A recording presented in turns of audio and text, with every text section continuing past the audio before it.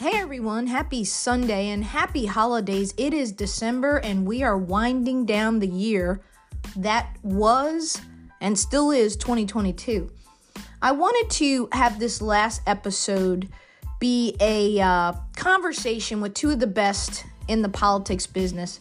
Two patriots, two men I've known a long time, two men who worked in politics since they were young in their 20s.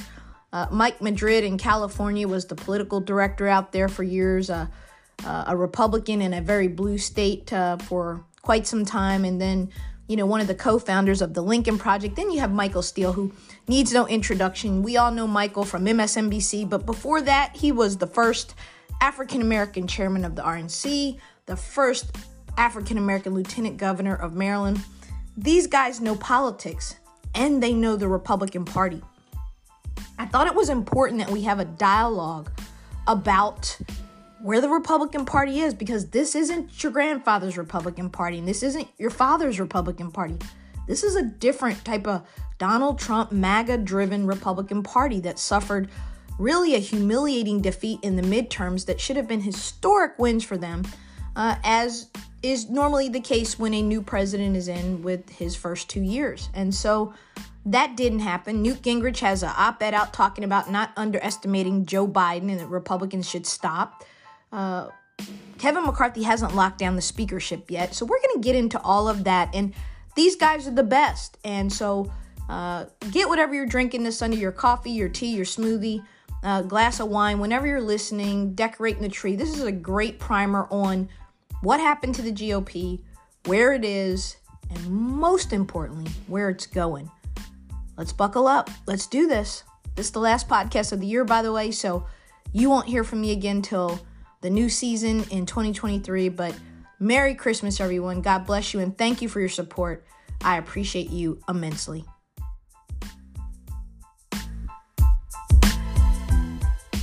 This is your host, Sophia Nelson, and welcome to the One America podcast. We have a treat for you today.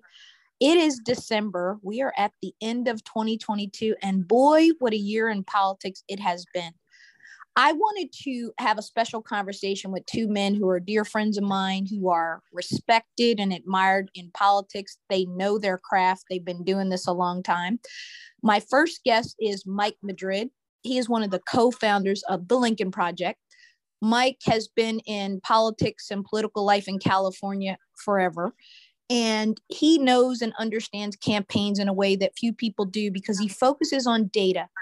And in particular, he's interested in Latino voting patterns and where we're seeing those head in this past election as well as those to come. My second guest is someone that you know well from television, former Maryland Lieutenant Governor and a former RNC Chairman, Michael Steele, who is a MSNBC contributor. You can see him all the time. And he also has his own consulting firm. Both of these gentlemen are good friends. I've learned a lot from them over the years. And I couldn't think of two better people to have to tell us what's going on with the Republican Party. And I'm going to start with you first, Michael Steele, and then to you, Mike. Give me your thoughts on what happened to the Republican Party circa 2022. I mean, this is not your grandfather's Republican Party.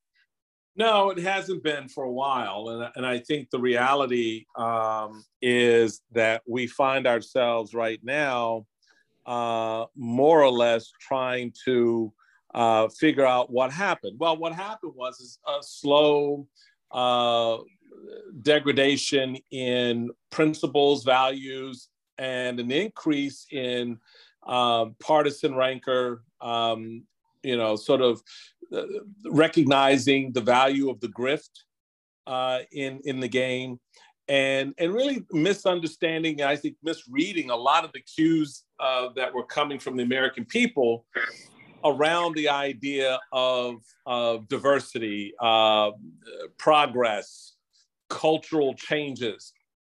And so what you're witnessing, I think, and have been witnessing for some time, is I love to just remind people, this space we're in is not a new space. We've been having this battle since the late 1950s. The party, had to, beat back the John Birch Society, yet it, 10 years later would embrace the Southern strategy of Richard Nixon.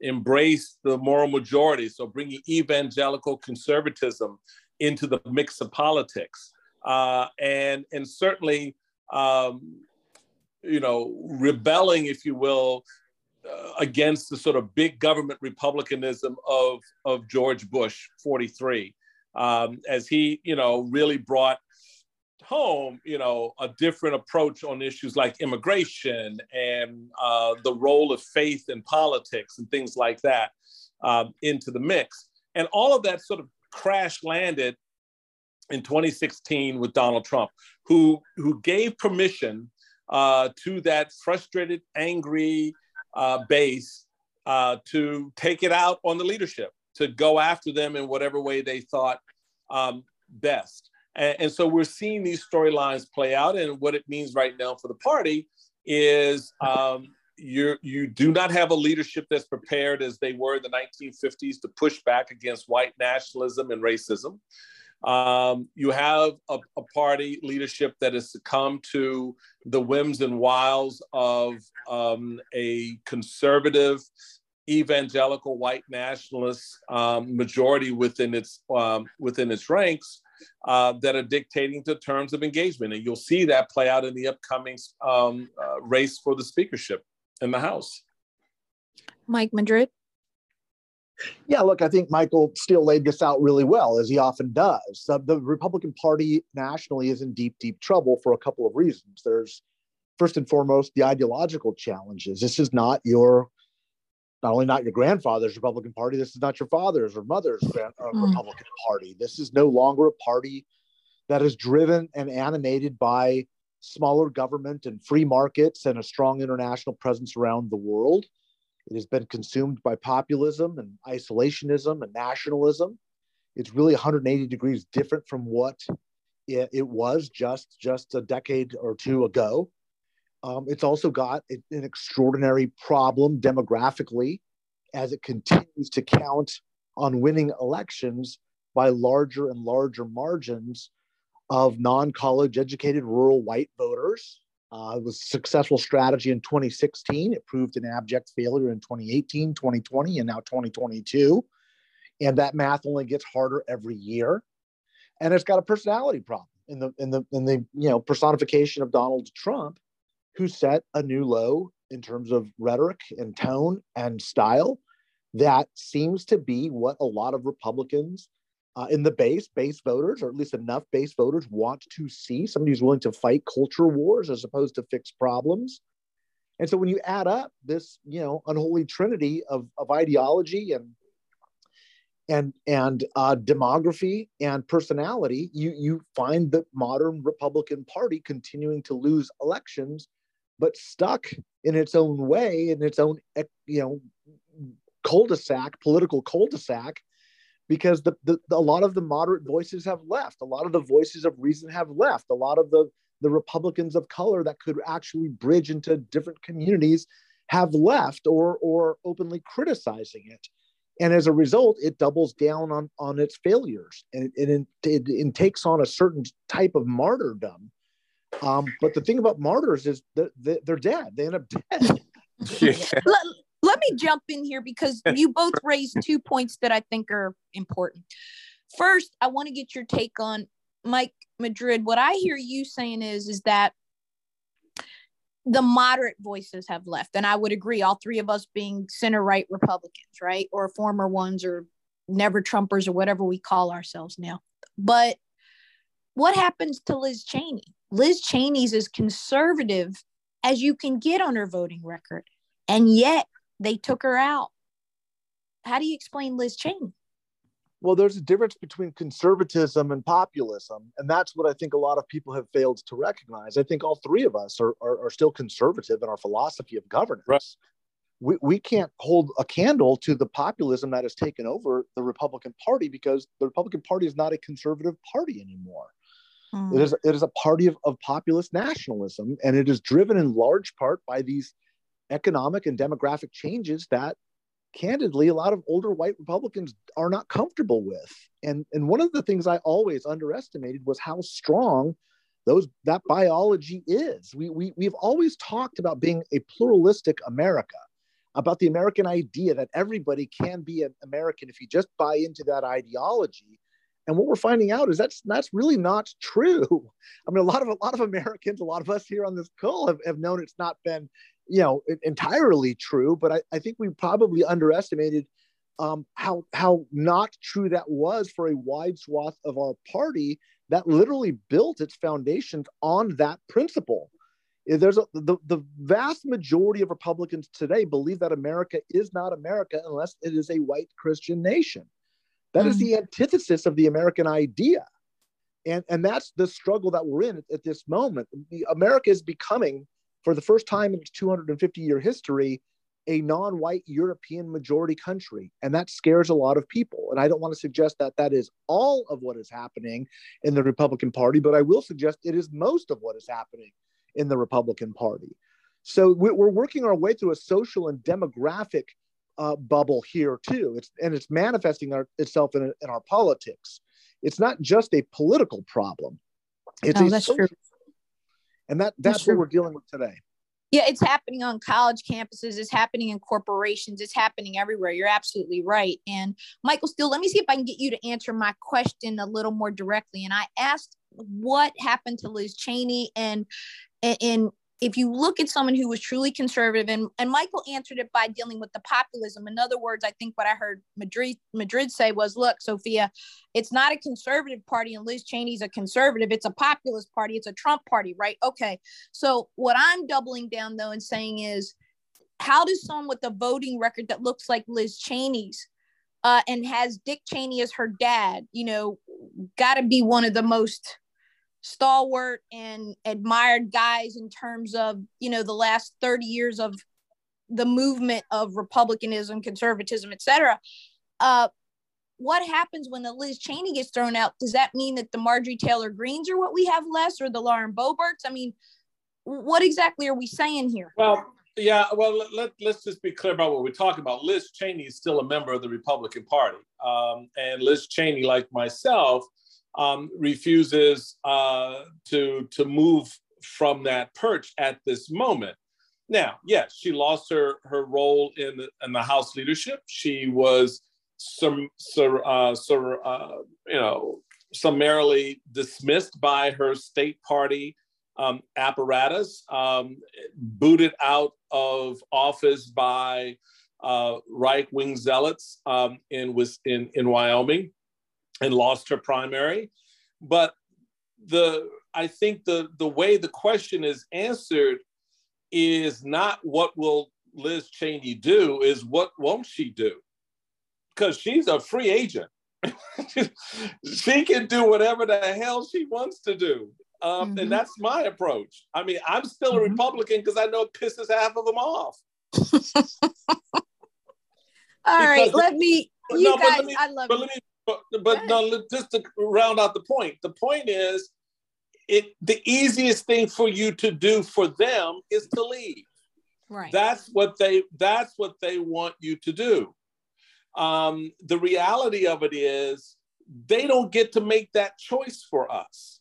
And so Liz will continue to advocate for the conservative policies via the conservative principles that she adheres to, just as I do, just as, Madrid and others do. Look, Mike Madrid was the California party political director back in the day. We've been in that fight. He in the blue state of California, me in the blue state of Maryland.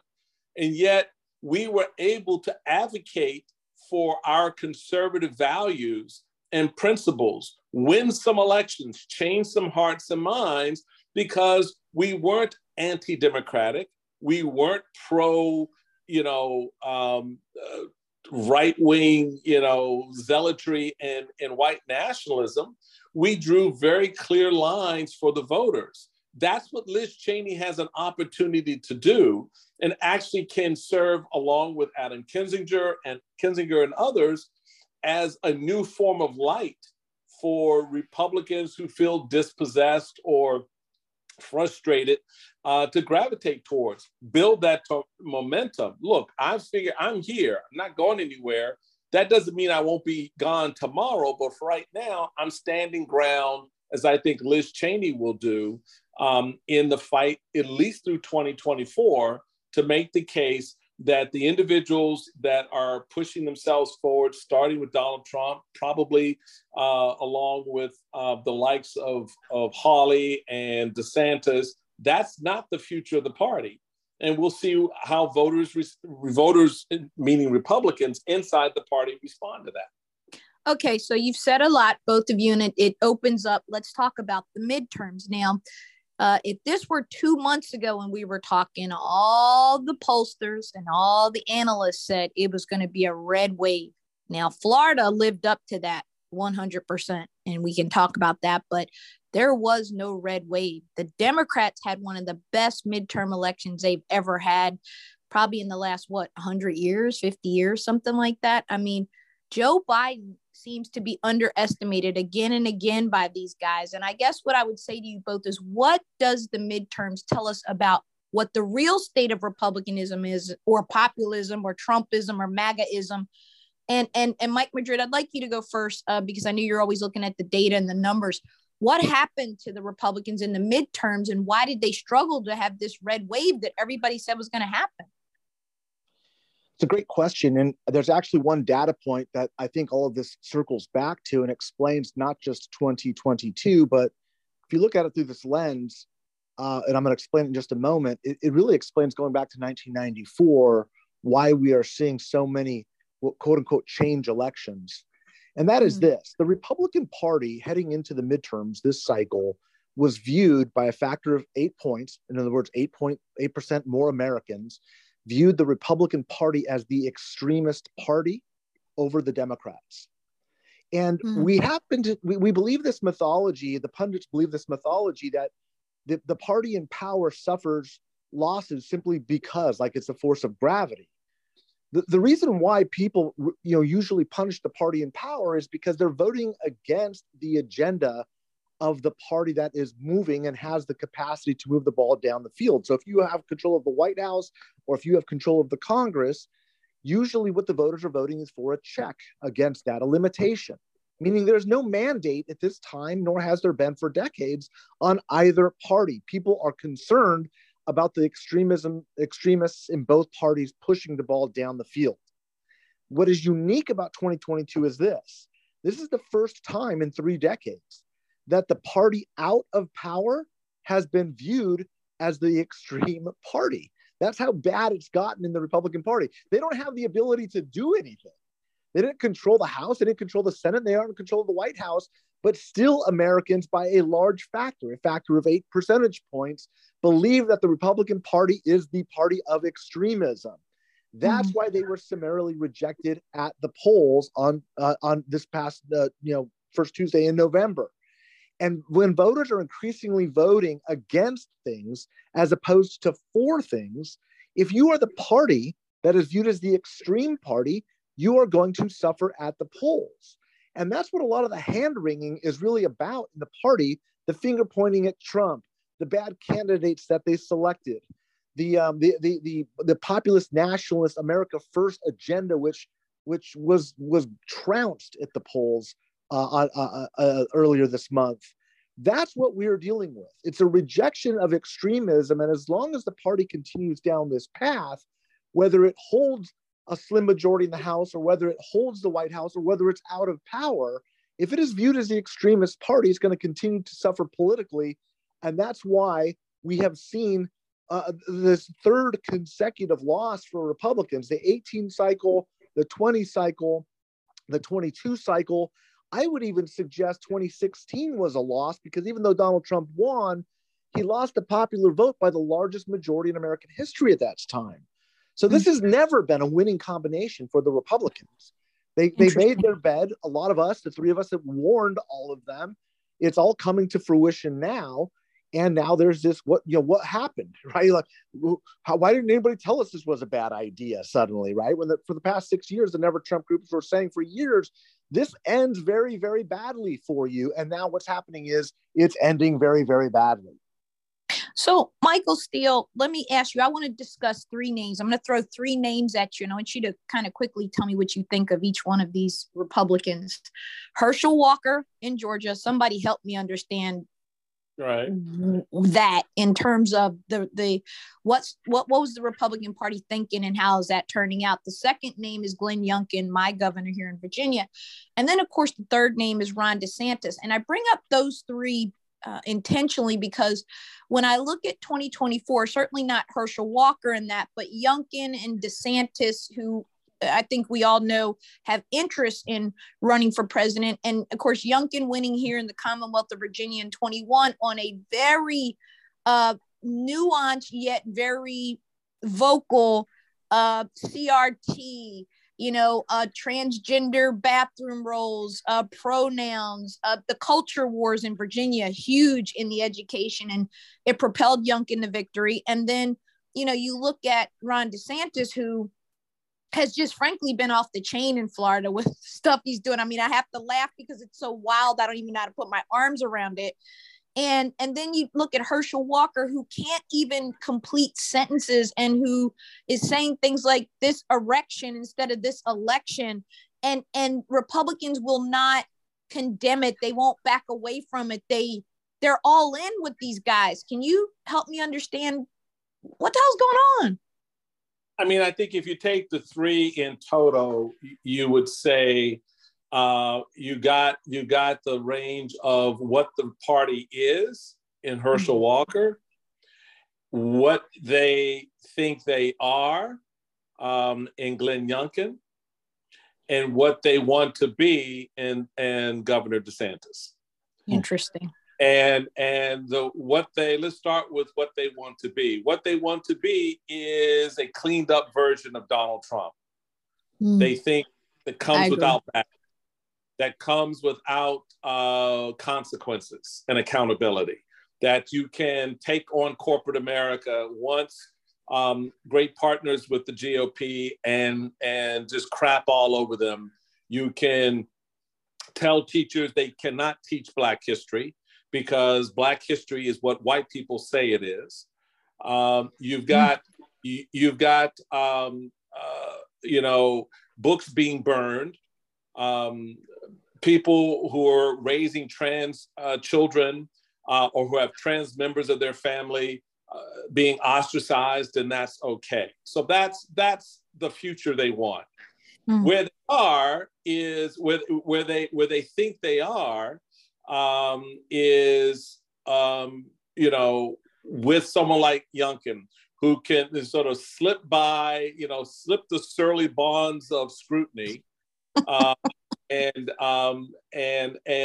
defy the tightrope and walk this very fine line of again playing citizens against each other, regions and communities against each other, urban centers from suburban centers, and still sound like Mr. Rogers in his sweater vest. But who they are is Herschel Walker, inarticulate. I love it. Inarticulate, incompetent politically, should never be anywhere near a ballot box, and will be summarily rejected by the American people. I agree. Okay, so just two last questions and then we're going to wrap it because I like to keep these tight. Mike Madrid, I want to go to you first. The question I want to know is, where are Latino voters in 2022 and where do you see them going in 2024? I think that they are the pivotal vote to get. It used to be the Black vote, but that vote is squarely Democratic at this time. And I think the Republicans are going to continue to struggle for all the reasons Michael and you have talked about. But talk to me about our Latino brothers and sisters. Where are they voting and why? Because there seems to be, we had a candidate here, Vega, who was very conservative. She narrowly lost her election for Congress here to Abigail Spanberger, who was incumbent and pulled it out. But, there are a lot of conservative Latino candidates, particularly in the Southwest and in other places, that are Republican, and the Democrats seem to be kind of maybe losing their grip. So what do you think about that? Yeah, this is an issue that Michael and I and yourself, we've been talking about in various ways for a few decades now, just trying to get the party to acknowledge that the world is changing.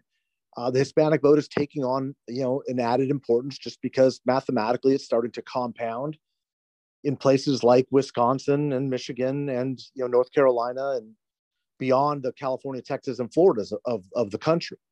So look, there was a noticeable, discernible shift to the right in 2020. That's indisputable. Donald Trump got 37% of the Hispanic vote. And in 2022, this last midterms, it's also indisputable that stability held. The Democrats did not do better. The Republicans did not do better.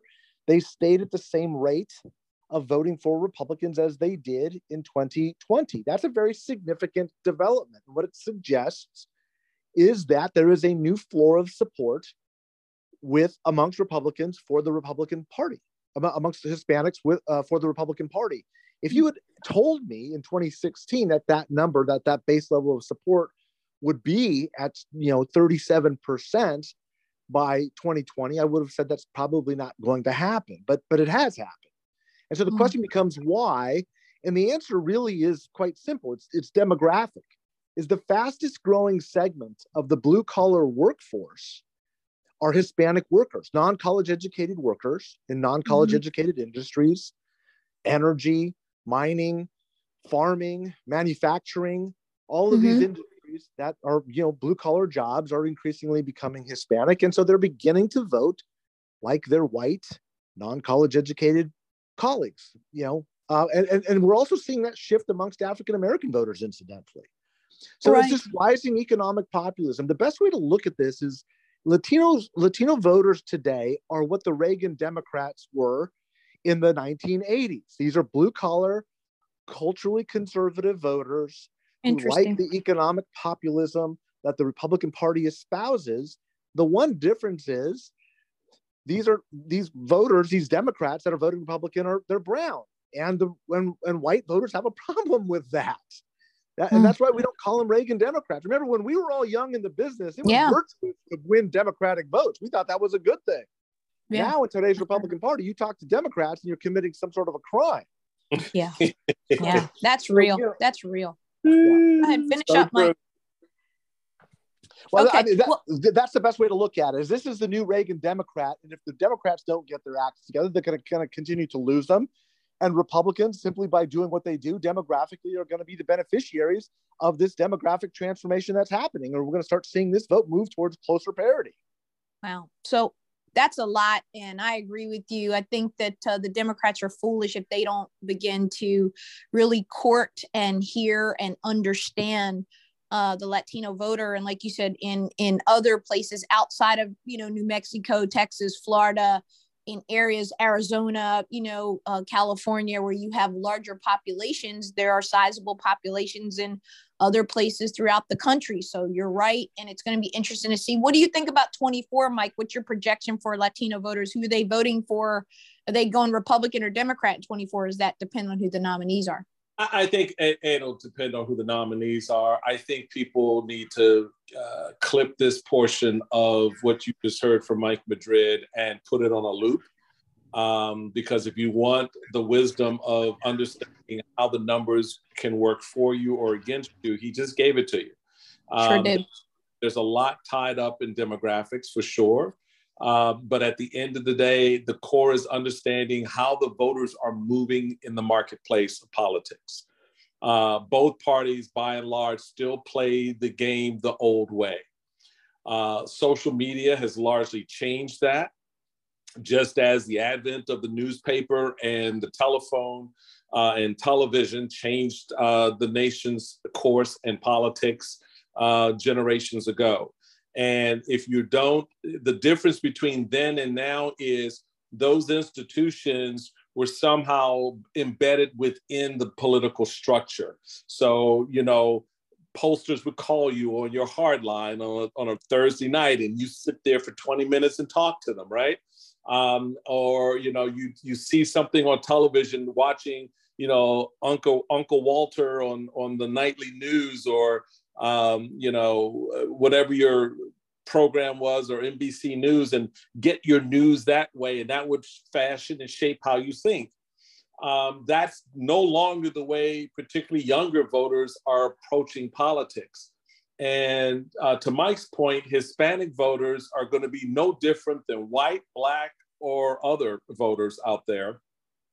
They're going to use the tools to their particular advantage. And if the parties aren't prepared to address that, if the candidates don't know how to tap into that conversation, one side or the other is going to benefit by default, by virtue of, the lesser of two evils kind of game. And that's just not how our politics should play out. So Democrats need to start by dropping Latinx and all of that BS, because that's a total misunderstanding of how, first off, the Hispanic community feels about that term, but more importantly, just how diverse the community is. There's a difference between Venezuelans and Puerto Ricans, all right? Absolutely. Politically, socially, economically, you need to understand that. And certainly Republicans need to stop looking at the Black vote as, oh, well, they go to church on Sunday, they must be conservative. So it's just the way the politics dumbs down the voter, yet and still the voter at the end of the day gets the last laugh because they get to vote. And, we'll see what 24 looks like based on how well both sides understand what's happening around them and how much it has changed.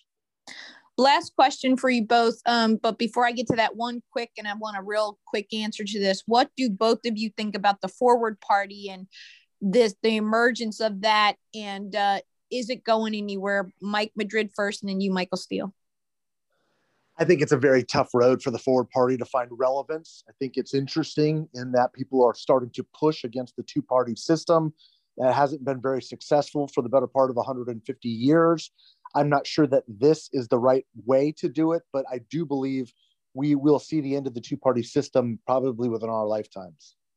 I would second that last point and herald the day that it occurs. I think we've been mired in this two-party system for way too long. I think we need to abolish our primary system, do, final five voting, anything to shake it up. Ranked choice. Party, ranked choice. Forward Party is a concept that needs a lot of work. And I don't know if folks really appreciate just the level and the amount of work that's going to be required, because essentially they have to establish 50 individual state parties, 50 individual parties per se.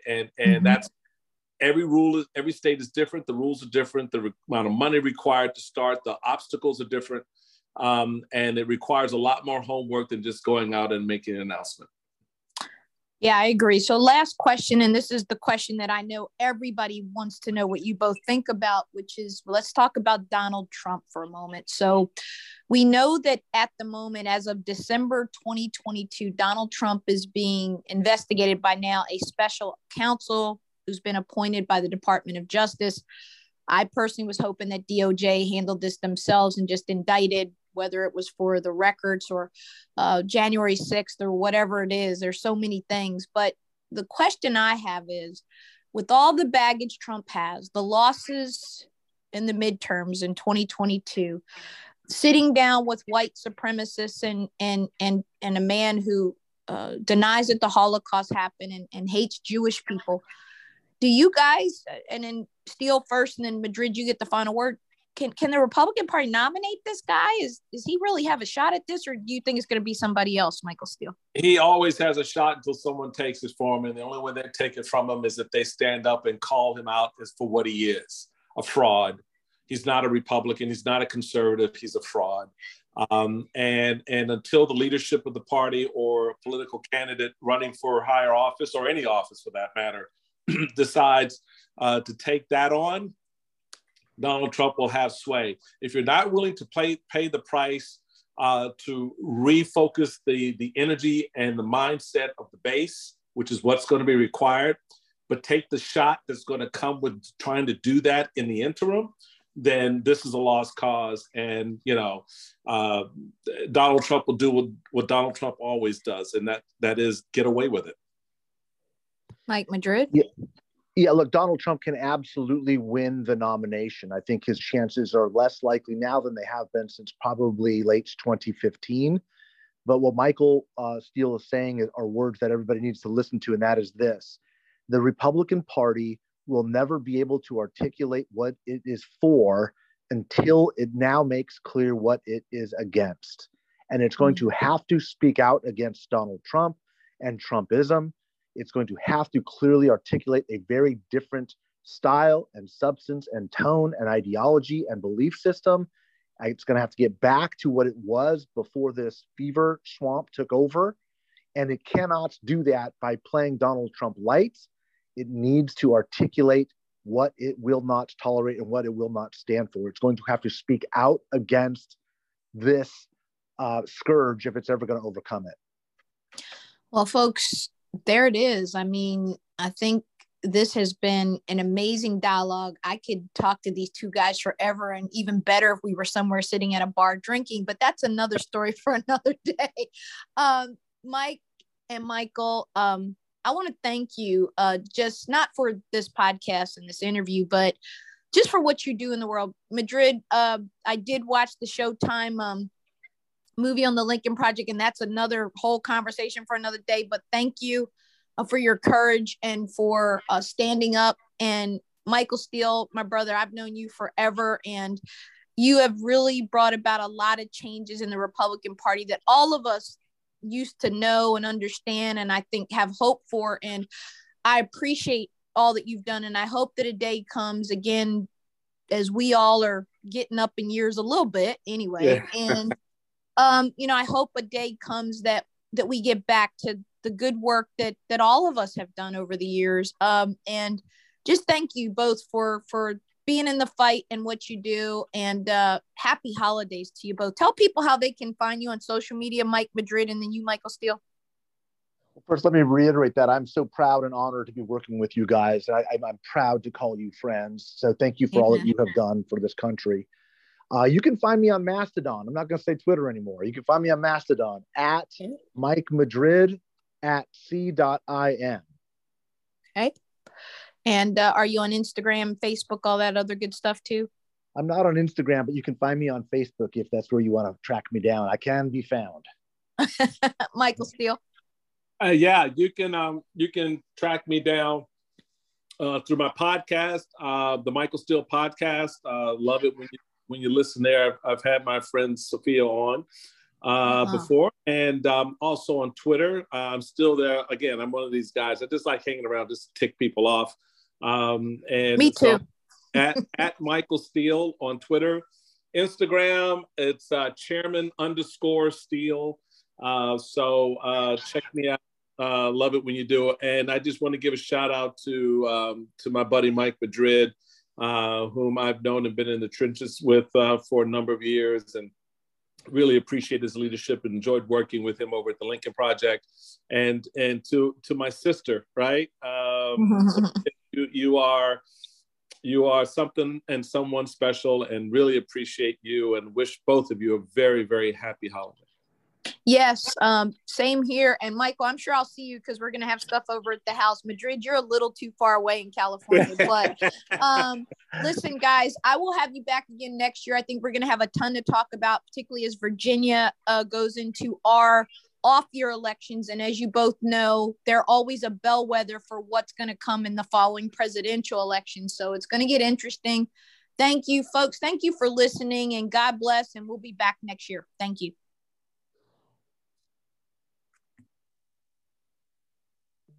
All right. That went great. All right. Michael, send it to me however you can get it to me in an MP4 audio file so I can upload it, however it works. All right. Sounds good. All right, guys. Be good. Thank you so much. Great talking to you guys. Take care. All right. Okay, bye-bye. Bye. Let's see. How does this work?